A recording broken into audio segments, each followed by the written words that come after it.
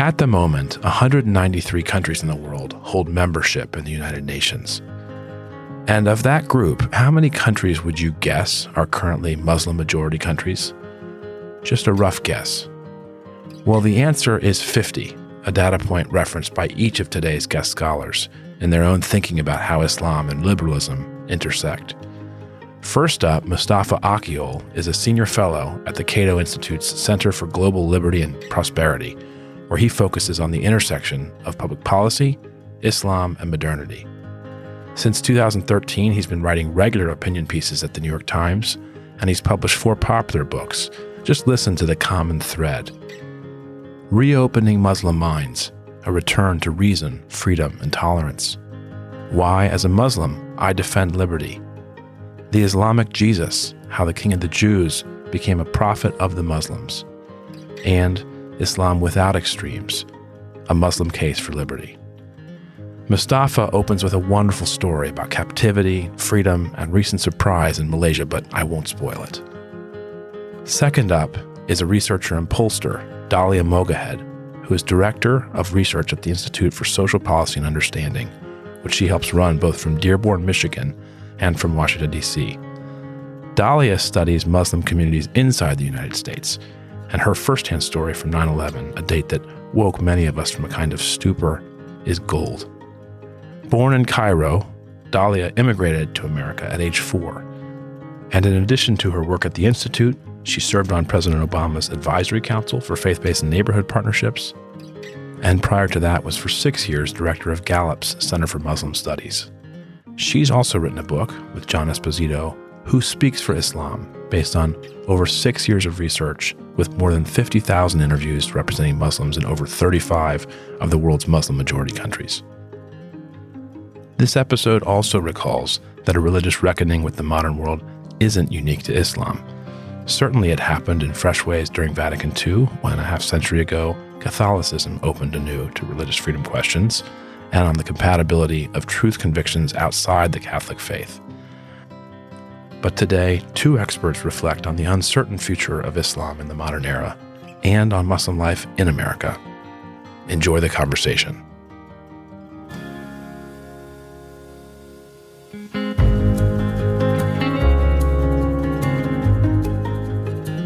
In the beginning of my book, Reopening Muslim Minds, I tell a personal story, so I want to begin with that, which helped me elucidate some theoretical issues that we can discuss today. In 2017, I was a newcomer to the US, and I got an invitation to go and speak at Kuala Lumpur, Malaysia.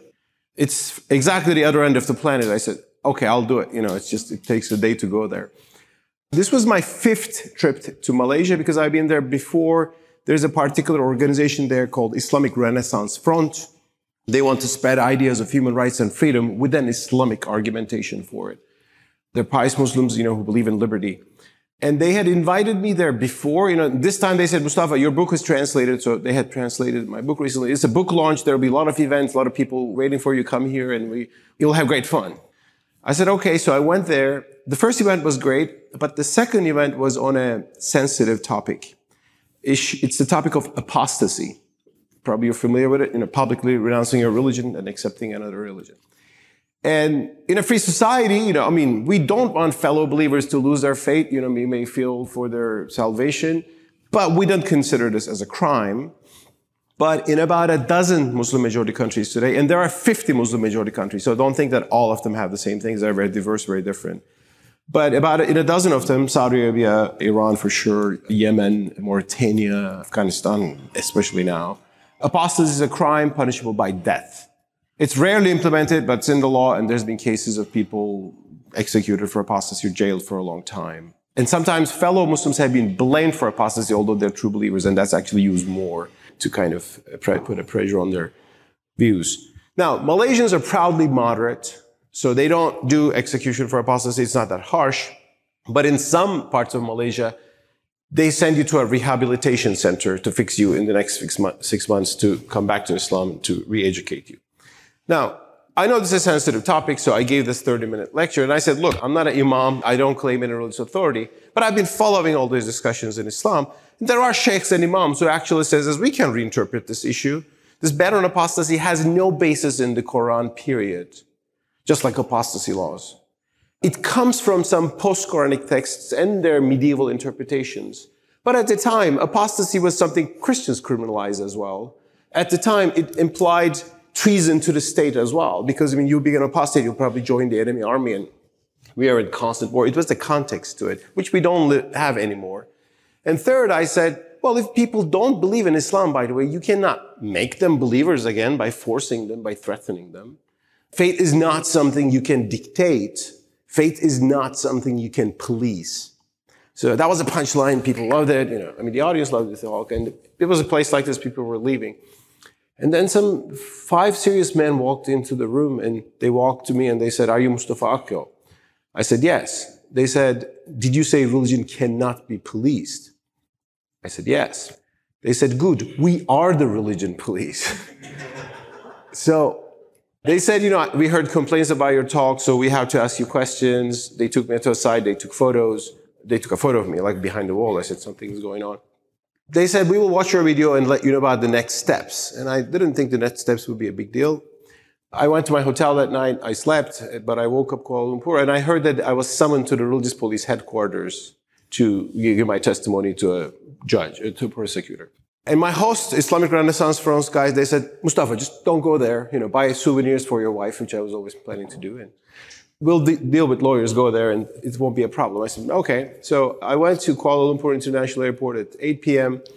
I got my boarding pass. I came to the passport check, and the female officer who typed my name, she saw my name and she panicked, and then she called some people and they called some. I was detained at the airport because apparently the religious police had issued a nationwide arrest order to get me. And I was put in the religious police headquarters that night in a cell. The next morning I was taken to a court. I was questioned for 2 hours. And a few times they asked me if I really quoted the Quranic verse, Baqarah 256, which probably every Muslim knows, which begins by saying, "La ikraha fid din," or "There is no compulsion in religion." There's a verse like that in the Quran. There is no compulsion in religion because truth has become manifest from error, it goes on to say. But the beginning of that has become the motto of liberal-minded Muslims in the past century. There's no compulsion in religion, so we have religious freedom in Islam. So they said, "Did you quote the verse?" I said, "Yeah. Why wouldn't I not quote the verse?" So they wrote that he quoted like Rafiddin. And at the end, they said, "Okay, we will release you." I said, "Thank you. That's the best thing I heard since last night." But they said, "Don't come back to Malaysia and teach Islam again." I said, "You can be sure about that." And then I got on the plane that I missed the other night. So I went out of Malaysia without any trouble. But I was thinking, why were they obsessed with me quoting La ikraha fid din? No, there is no compulsion in religion. Then I said, let me check how they translate it. Because I had seen some translations published in Saudi Arabia, which don't put it like that, which add a few words in parentheses into the text to explain it. And I checked the website of JAKIM, that's the religious ministry of Malaysia, and I saw that, they're doing what the Saudis are doing. So there is no compulsion in religion, that's the phrase. Instead writes, there is no compulsion in entering the religion. They just didn't put the parentheses, they put entering the religion. So, but what is the difference between there is no compulsion in religion versus there is no compulsion in only entering the religion? Well, the implication is you can enter, but you cannot exit. Like Hotel California, as Malaysian liberals are saying. This is not in the Quranic text. It's in the medieval jurisprudence. They take it as normative. So the Quran says this, it doesn't sound exactly, it sounds too liberal, so we have to do something about it. So they put that into the explanation.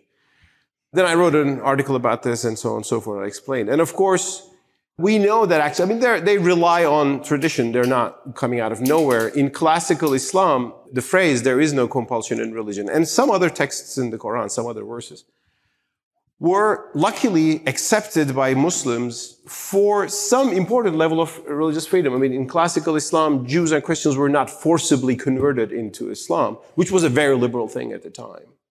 So actually that verse was functional, very, very important in Islamic history. But they also believed that we will not forcibly convert you, but once you're in it, you can't exit because apostasy is banned. on a narration that is reported from Prophet Muhammad, peace be upon him. It comes from just one narrator, not a multiple narrator, so its authenticity can be actually discussed. I mean, there are endless discussions about this topic, but they believe apostasy is banned, so we have to do this. Not just that apostasy is banned, also, they believe that once you're in the religion, your religiosity can be policed. Right? I mean, that's the main function of the religious police. Like in Malaysia is very mild on this, but if a Muslim drinks publicly, Chinese can, so there are a lot of bars in Kuala Lumpur, if you know. But if a Muslim is not supposed to, and if he does, the police will come and admonish him, and and so on and so forth. In Saudi Arabia, it could be worse. In Iran, it could be certainly worse. Iran has a religious police, as we all know, so it tells Muslim women to wear the hijab, the headscarf.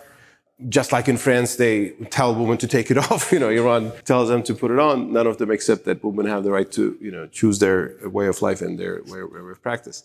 So the idea of religious policing is also a key issue here, monitoring that the Muslims are properly behaving and they are in the religion. Now, I begin my book with the story, and I say this story is just an example of a bigger thing we're discussing in Islam today. And that is the problem of religious illiberalism, as I call it, religious coercion. And this problem is there in the world of Islam today. Not everywhere. Bosnia, where my wife is from, is one of the most liberal Muslim societies, have freedom levels as like European countries, like Spain, as I documented at Akyol into this report. But if you go to the end of the spectrum, in a dozen countries, you have apostasy laws. In 24 countries, you have blasphemy laws. So blaspheming against the Prophet, the Quran, or Islamic values are an offense. Not that I want to see that offense as a Muslim, I don't. But should we criminalize that is a different question. And blasphemy laws, we know, leads to a lot of human rights violations, especially in Pakistan, where almost every month, somebody gets jailed or lynched on the streets by militant groups for often on false charges of blasphemy. There are laws that give women less rights than men and give non-Muslims less rights than Muslims. So this problem is there. It is not even too marginal. And this is different from, I should say, the problem of terrorism, which attracted a lot of attention since 9/11, as we all know. Terrorism is incredibly marginal in the world of Islam. People who would sympathize with ISIS, Al-Qaeda, there's a very, very, very small minority. And actually, they hate other Muslims more than anybody else. So that is really a problem of extremism. But when it comes to religious illiberalism, it has a bigger ground. And that's where I think it needs an honest discussion. Now, people actually discuss this issue. And some people say, oh, yeah, there's a solution. What is the solution? All Muslim societies need an Ataturk or an Iranian Shah, These are kind of early 20th century autocratic rulers which came and crushed Islamic institutions, banned the headscarf or the fez, in the Turkish case, tried to secularize the society by force. They did what the French love to do, forcibly unveil Muslim, the French secularists, not all French. There are true liberals in France too, but the French secularists can be hard. I'm not speaking about that. That was the wrong solution to what we're speaking about. That was wrong in itself because it was authoritarian in itself and lead to a lot of human rights violations. Second, it only is counterproductive and creates a backlash. If you have not been following Iran and Turkey in the past 10, 40 years, you see a comeback of the religious conservatives in Iran in a much harsher and militant way. Turkey more mild, democratic, but still in a kind of revengeful way, which has some grim consequences. This is also not about narcissistic crown prince coming in, giving some social freedoms while butchering his critical journalists who criticize him. So no, that's not where, that is again authoritarian in itself, and it will have wrong consequences. The solution is something like, and because before speaking on a solution, we should think that, is Islam the only religion who has this problem? Did Catholics ever do something against blasphemers or apostates, like heretics? Did people get burned in the stakes? Yeah. I mean, there's a whole history of Christian religious coercion and illiberalism that define much of Christian history, actually. Actually, for a long time, Islam was a more liberal religion than compared to Christianity at the time. Jews know this better than everybody else. Because when they were persecuted in Europe, especially in Spain, for example, They were given to choose options to convert to Christianity or to die or to migrate, and they migrated to the lens of Islam repeatedly. Until the 18th century, actually, Islam was more pluralistic because we gave Jews and Christians the right to practice their religion. In Christian Europe, there was more persecution, there was more interfaith violence, sectarian violence, and so on and so forth. Now, Christianity changed, and it changed thanks to the historical process we call the Enlightenment. And the Enlightenment had an anti-religious and actually militant strain that I don't like, and I don't think that's not a solution. Actually, unfortunately, Muslims have always looked up to that as an example. But the Enlightenment had figures like John Locke or Moses Mendelssohn in the Jewish tradition. Enlightenment ideas, also Roger Williams in the United States, the ideas of religious freedom. They did not oppose their religious tradition. They reinterpreted with a perspective of human freedom and human toleration. So that's why I say sometimes we are at a John Locke moment in Islam. And I emphasize John Locke a lot because when I read his first book, his great book, first time, A Letter Concerning Toleration, I said, oh my God, he's speaking about our problems. He says that religion cannot be coerced, and when you make people, try to make people bring to the same faith, to the true faith, people will not become true believers, but hypocrites. He says, religious coercion will lead to the contempt of His divine majesty, which is happening in Iran today. When you impose religion, it doesn't bring love for the religion, but it brings contempt to it. And that's why some people are burning their hijabs in Iran and becoming actually anti-religious because they despise the Iranian regime. So that is the kind of transformation. And how this looks like, whoa, apostasy laws. Let's discuss this for 5 days, right? Let's discuss blasphemy laws. Does Prophet Muhammad really say this? Or if he said that, was there a context to it that? Was that person in that war particularly targeted because he was a blasphemer or he had attacked Muslims in the first place? Like, there are endless theoretical discussions on these issues, which I discuss in my book. But these will go on, and I think you may think that the world of Islam is today so, in some parts, illiberal, it's never going to change. Sometimes the most illiberal time is when you begin to change, because you see the consequences of that. That was what happened with actually the Lockean revolution. John Locke came after religious conflict and sectarianism within Christianity. So this is the world of Islam, and we can expand that. But what is America? Our panel is about American Muslims.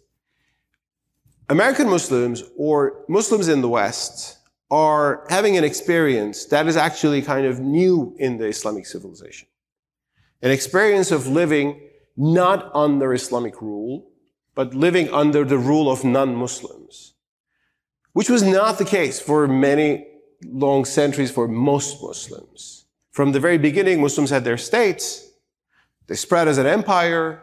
They tolerated other people, not with equal rights, so it's not a liberal toleration, but it was, for its time, it was important. And Muslims lived under the Ottoman Empire. They lived under Caliph. They lived under Sultan. They lived under the guidance of the Sharia, Islamic law, and they could practice their religion. In the modern era, Muslims began to have a new experience, which they never had before. Oh, we are living under non-Muslims this time. And it began with Bosnia, when Austria-Hungarian Empire took Bosnia-Herzegovina from the Ottomans. Austria-Hungarians, in Berlin Congress in 1878.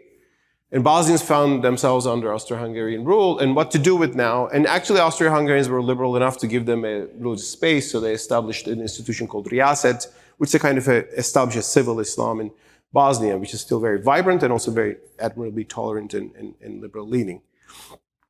Muslims in India are having a different experience. We can speak about that. That's kind of growingly getting grim.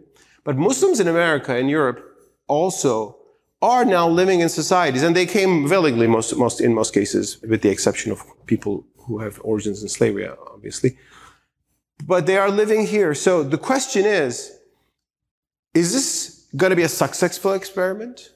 Like, will you thrive in non-Muslim societies? Do you need to live under the Sharia? Or can you be happy in liberalism and be a good Muslim and thrive and be an example and maybe even question some of the things back in your world? So this is the experiment that is actually, in my view, happening in American Islam, especially in America, because in Europe, because of the A lot of complicated reasons in Europe. Sometimes Muslim communities, at least elements among them, sometimes tend to close themselves from the broader society. That is especially true in France, in part because the broader society is not very welcoming and very open-minded. But in America, Muslims have been, Dalia will tell much more about that, have been very well integrated. In America, there are all kinds of Muslims, from hardcore Salafis to Shiites to Ahmadis, which are normally persecuted in Pakistan. And they're all happily living under the Constitution, civil liberties. It's my country, my freedom, nobody. And some experience is evolving. Now, there's a historical analogy to that. Catholicism also was not a very liberal religion for a very long time. I mean, killing the apostates was maybe medieval. But until mid-20th century, religious freedom was not fully appreciated by the Catholic Church. I mean, in the 19th century, popes were speaking of that error has no rights. And, this idea of secularization and secular state is not an acceptable thing. Things changed dramatically in Catholicism in the mid-20th century, ultimately leading to Vatican II, where, Catholic Church took a very decidedly classical liberal position on religious freedom, freedom of conscience, even discussing, is there salvation outside of the church, which is a discussion for us too. Is there salvation outside of the mosque? Which I believe there is, but that's a different discussion. And historians, and I learned from Catholic historians, I don't know this issue very well, but Daniel Philpott has a very good book on this, comparing Catholic development of doctrine towards liberalism and discussions in Islam today. He's a professor at Notre Dame. Historians point to an interesting feedback. In the liberalization of Catholic doctrine, American Catholics played an important role. Because here, they realize this freedom thing is good. It's good for us. Thanks to this, we can have our churches and institutions, and the government doesn't go after us because we are heretical Christians, from the Protestant point of view. So the feedback from the American Catholic experience had a positive impact on the mainstream Catholic thought, and it was one of the inputs that all the way went to Vatican II. I believe something like this is beginning to happen in the West today. I see some American Muslims saying that this is a great country. We have our freedom. We can have mosques, churches. We wear whatever we want. Nobody says anything to us. But also they're a little bit concerned about a problem which might threaten this experience. But they also know that there are forces in our country that don't want us, that want to attack us, that demonize us, that show us them as aliens and so on and so forth. The problem is Islamophobia. That's why it's very important not to derail the Western liberal Muslim experience by forces of Islamophobia. Because if that happens, the argument of the hardcore Islamists will be proven. And you know what that argument is? That argument is, these non-Muslims, they will never accept you. They're always looking for reasons to persecute you. Unless you convert to their religion, they will be never happy with you. So you think they're tolerating you in the West? They're actually, getting ready to persecute you in different ways, and something is worse to come. So let's make sure that that argument doesn't win. And the Muslim experience in the West goes successfully, so that Muslims in Pakistan or your relatives in Pakistan or Iran or Afghanistan can see that to be a good Muslim, you don't need to have an Islamic order that's going to punish what is un-Islamic. You just need a liberal order where you can proudly and safely practice your faith and manifest it. Good morning. Peace be upon you. I want to start with the fact that I'm here because of a great American president that we're about to lose. So President Carter, as a part of the peace treaty between Egypt and Israel, many people don't know this, but a part of that peace treaty were scholarships for Egyptian students to come to the United States to study. And one of those students was my mother, who got a scholarship to pursue her PhD in civil engineering. And my father followed her, got his own funding. He didn't get a scholarship. That is how I came to the United States and ended up in Madison, Wisconsin, when I was 5 years old. I grew up in Madison, or sometimes it's called the People's Republic of Madison. So if you're not familiar, it's a college town, very, very progressive, sometimes called the Berkeley of the Midwest. And as I grew up attending public school and living in a very international environment, because everyone that went to my school had either parents who were grad students or professors, I was really concerned as a young person with the question of social justice. I cared a great deal about fairness and a just society and what did that look like and how did it happen. And I became very, very interested as a teenager in the American Civil Rights Movement, which I thought I had no real direct connection to. I read about it, I learned about it in school, and one day, when I was 15 years old, I stumbled on a book in my library, to my amazement and shock and awe, about a Muslim civil rights leader named Malcolm X. And I had no idea as a young person that Muslims had any part to play in the civil rights movement until I read this book, this autobiography, which I read in like 3 days. And it completely changed my outlook on my faith, on my role in America, and on my future. So the reading of Malcolm X led me to reading the Quran. And up until then, I was a good Egyptian daughter who followed the rules, but Islam was something that I was inheriting. I didn't reject it by any means, but it wasn't a deliberate decision until I was led to my holy scripture by an American civil rights leader. So upon reading the Quran, really wrestling with it as a teenager, it won the wrestling match. I guess I converted to Islam at that time as a true believer, as a deliberate decision rather than someone who's just inheriting it. And it was at the age of 17, as a part of that spiritual journey, that I decided to wear hijab, which is my head covering, and started college as a visibly Muslim woman, also in the College of Engineering. I did mention I was Egyptian, which also means I'm an engineer. That's just how it works. So it's a little bit of a redundancy. So I was a college activist in addition to an engineer, and I worked on things like the Bosnia genocide, which is when I was in college. I also wrote for my college newspaper about issues of Islamophobia, although there was really no word that I knew for it at the time. And upon graduation, I started a job in corporate America and retreated from this kind of activism. I got married. I had my first son. His name is Tariq. I was just sort of living the American Egyptian dream.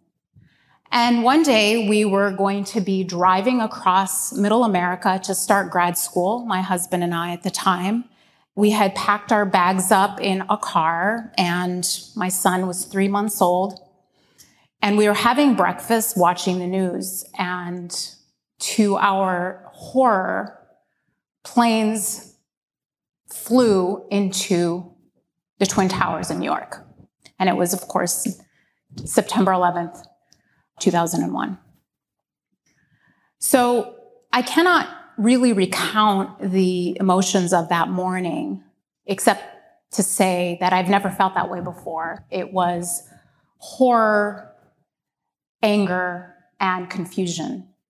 We didn't know what was happening, what was going to happen, what anyone was thinking. So we postponed our drive to Pittsburgh from Cincinnati till the next day. And then when we were driving across Ohio and into Pennsylvania, we waited as long as we could to get gas because we were literally afraid. We just didn't know what people were feeling or thinking the next day after that attack.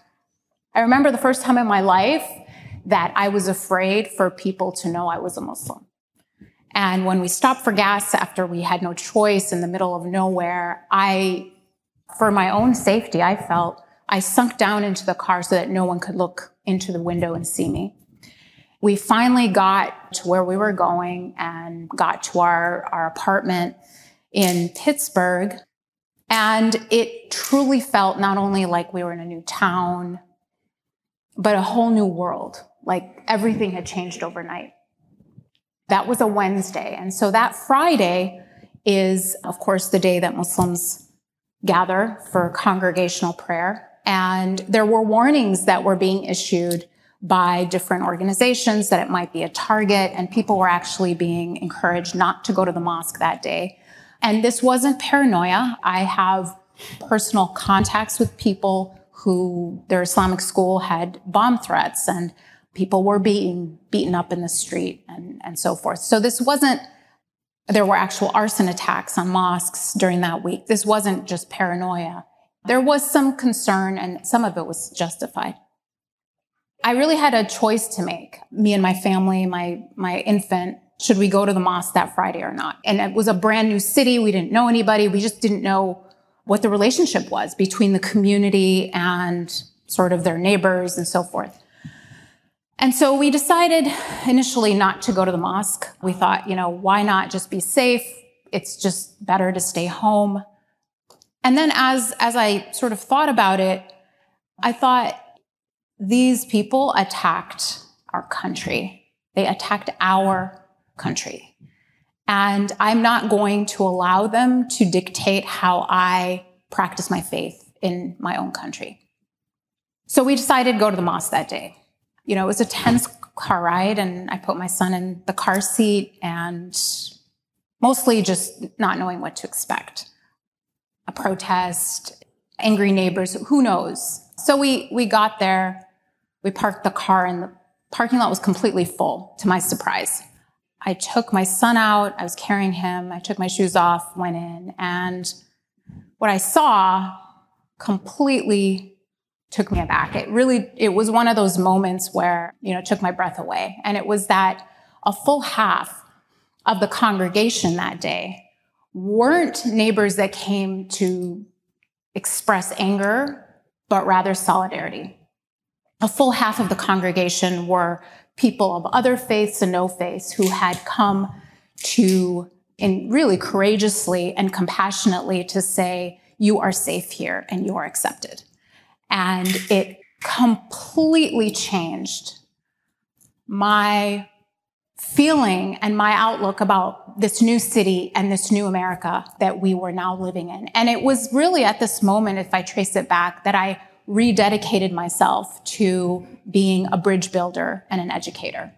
And that is what I'm here to do as the director of research at the Institute for Social Policy and Understanding, before that at Gallup. My work and my life's mission is as an educator and a bridge builder. Today's main discussion is, what are some of the obstacles to realizing some of the things that Mustafa talked about in terms of the American Muslim context being a space, an intellectual space for these important discussions. I want to talk to you about Islamophobia as it exists today in the United States. And my thesis is that I don't want you to worry about Islamophobia because it impacts me. I want you to worry about Islamophobia because it impacts you. My thesis is that Islamophobia is a threat to every single American, not just the 1% who identify as Muslim. We're only 1%, by the way. And that is because it makes everyone less free and less safe. And so first I want to make the case that it exists, in case that is not apparent. If you're not experiencing it every day, I understand. I get it. You may not realize what it is and how it manifests. The second thing is I want to make the case why it makes everyone less safe and less free, and then I will end with some recommendations for what we can do about it. So what are the manifestations, or how do I make the case that it exists? Well, first, very simple, is Pew just came out with a report about American perceptions of different religious communities. Which ones are the most warmly regarded? Which ones are the least warmly regarded? Well, spoiler alert, if you haven't read the report, Muslims are the least warmly regarded major religious group in America. The good news, and I was actually happy about this, is that the plurality just have no opinion, which is great. I'm like, let's go with that. Let's go with no opinion. But the net is negative. They are the least warmly regarded of any faith community. And that is hardly surprising. And we at ISPU have been doing scientific surveys of American Muslims, American Jews, American Catholics, American Protestants, and non-affiliated Americans for the past 7 years. And what we found year after year after year is that a majority of American Muslims, the most likely faith community in America, says that they have faced some frequency of what they believe to be discrimination for their faith. And it's roughly 60% year after year. Doesn't matter if Obama's in the White House or Trump or Biden. It's just the stable numbers. Around roughly 60% have experienced or report experiencing some frequency of religious-based discrimination. The Jewish community is around 52%, and it has been rising. Muslims are around 60% most likely to report that, but it's very stable across the board.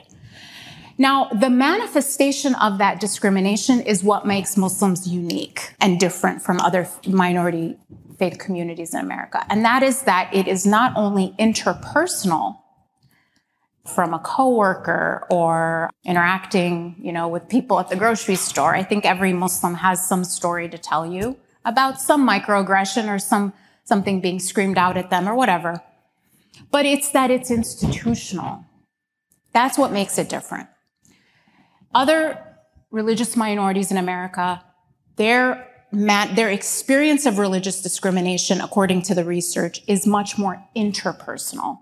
Where Muslims are different is that we're also experiencing on the institutional level things like banking while Muslim. Your bank account gets closed, or your business bank account gets closed, or something gets flagged. Twice as likely to experience issues while banking, while interacting with law enforcement, traveling while Muslim, applying for a job, so experiencing discrimination while applying for a job. And the list goes on. And even things like the judicial system around sentencing, and this is very well documented, 4 times the sentence for very similar plots, not things that have been executed, but ideologically motivated plots. So you have a Muslim defendant and a non-Muslim defendant, both planning plots to do terrible things, very similar in nature, and the Muslim will get literally 4 times the sentence for very similar crimes.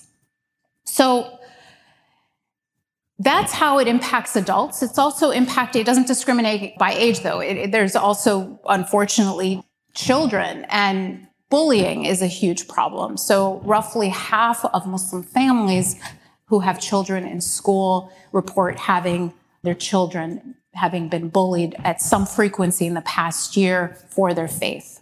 Again, the most likely faith community to be targeted for bullying. But what's really upsetting, I think, for me about the bullying question is the source of the bullying, 1/3 of the time, is an adult, not another student, a teacher or an administrator. If that's kind of the manifestation of Islamophobia, what causes it? What is the cause of Islamophobia? And the easy answer, and the answer that I've always subscribed to, is 9/11 is the cause of Islamophobia. Duh. But the data makes that much more complicated. And here's why.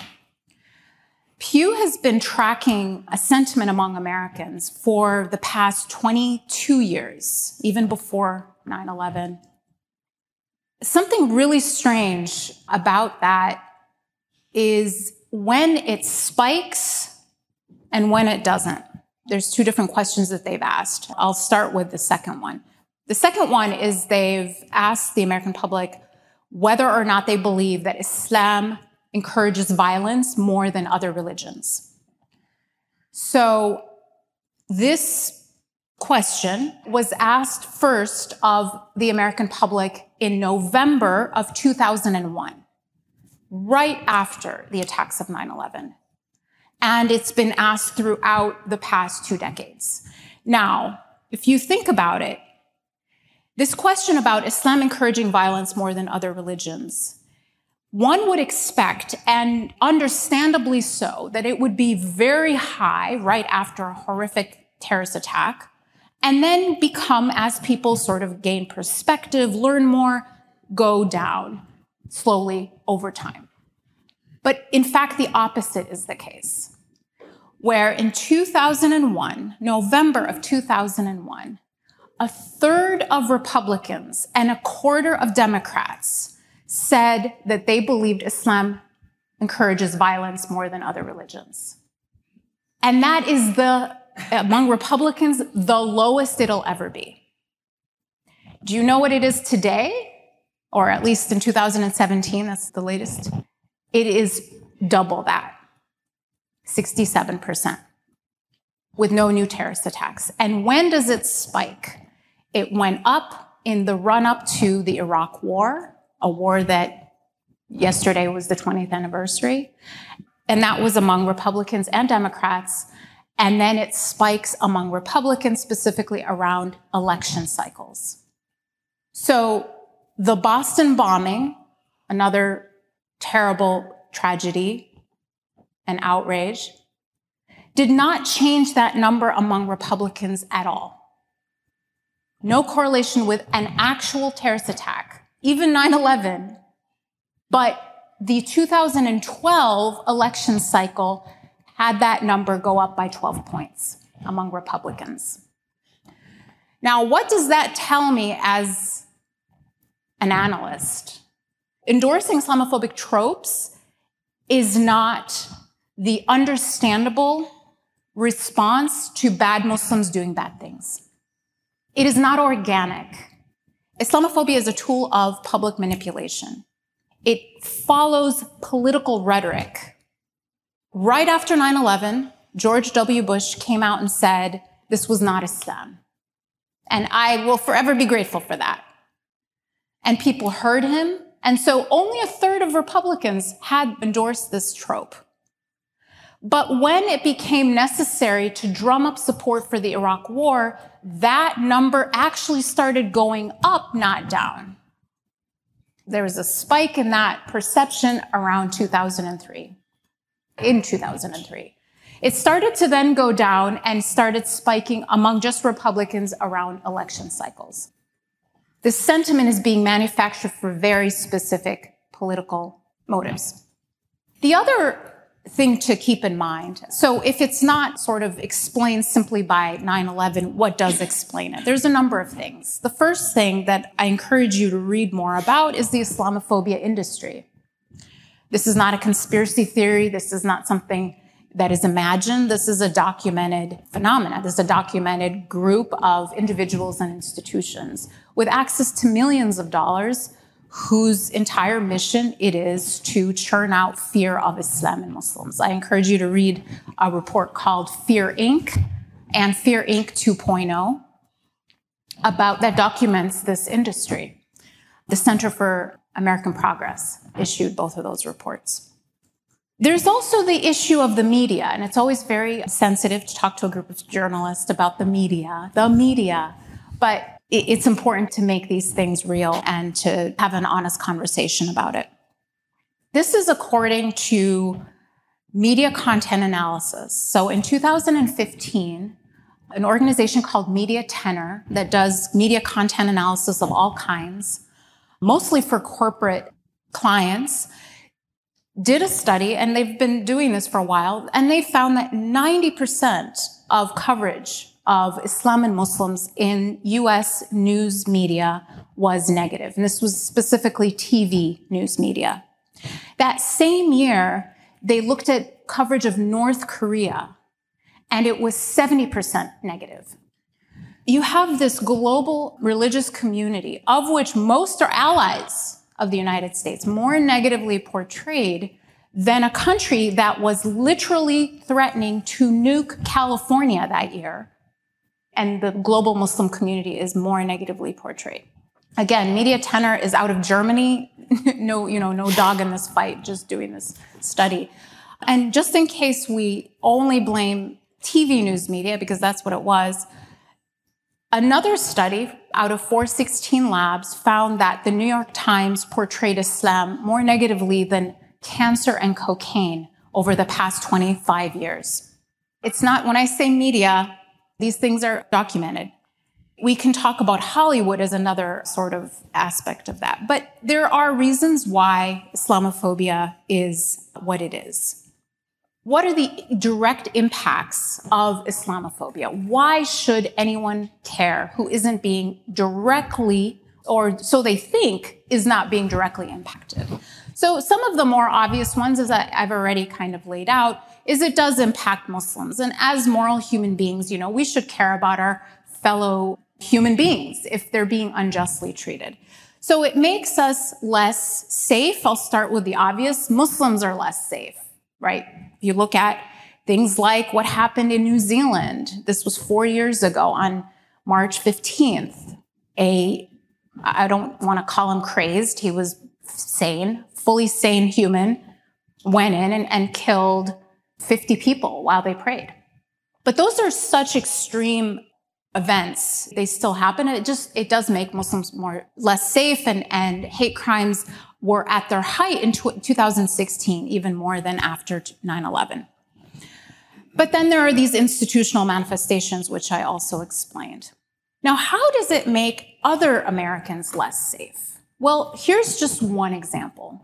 There was an actual recruiting video during the 2016 election cycle by Al-Shabaab, a terrorist organization, where they were bringing clips from the Republican primary debates in their recruiting video to recruit terrorists to kill us by using our anti-Muslim rhetoric to recruit.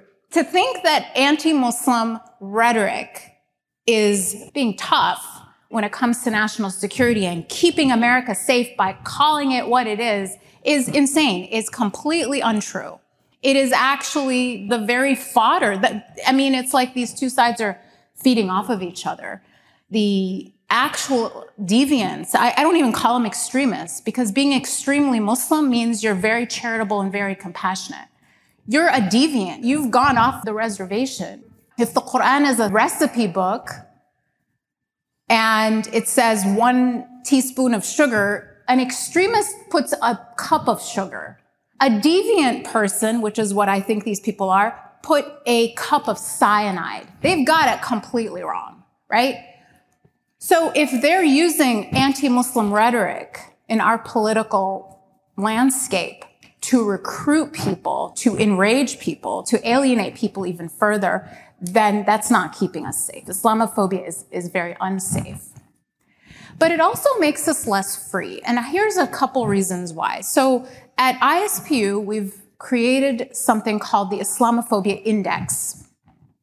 And what that is simply a measure of the level of endorsement the public has for specific anti-Muslim tropes. So there are 5 of them that other researchers have found correlate with acceptance of policies that are anti-democratic.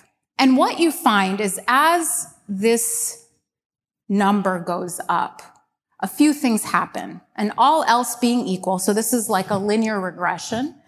When people endorse these 5 tropes, they're also more likely to do a few things. One is endorse anti-Semitism and anti-Black racism, endorse anti-democratic policies like suspending checks and balances and freedom of the press in the wake of a terrorist attack, so it's bad for democracy, and endorse or sympathize or sometimes think is okay political violence. So Islamophobia is correlated with anti-democratic views, racism and anti-Semitism, as well as political violence or endorsement or sympathy with political violence. There's never been an America without Islam. There's never been an America without Islam. There were Muslims who were fighting in the Revolutionary War. This is a real thing. So to position or to frame Islam or Muslims as a foreign religion, which is everything we heard about yesterday when it comes to white Christian nationalism, is inaccurate. It's an actual historical inaccuracy. Islam is as American as any other faith. in our country. And so this idea, Islam hates us. No, Islam doesn't hate us. Islam is us. And so a real questioning of the otherization of Muslims in Islam.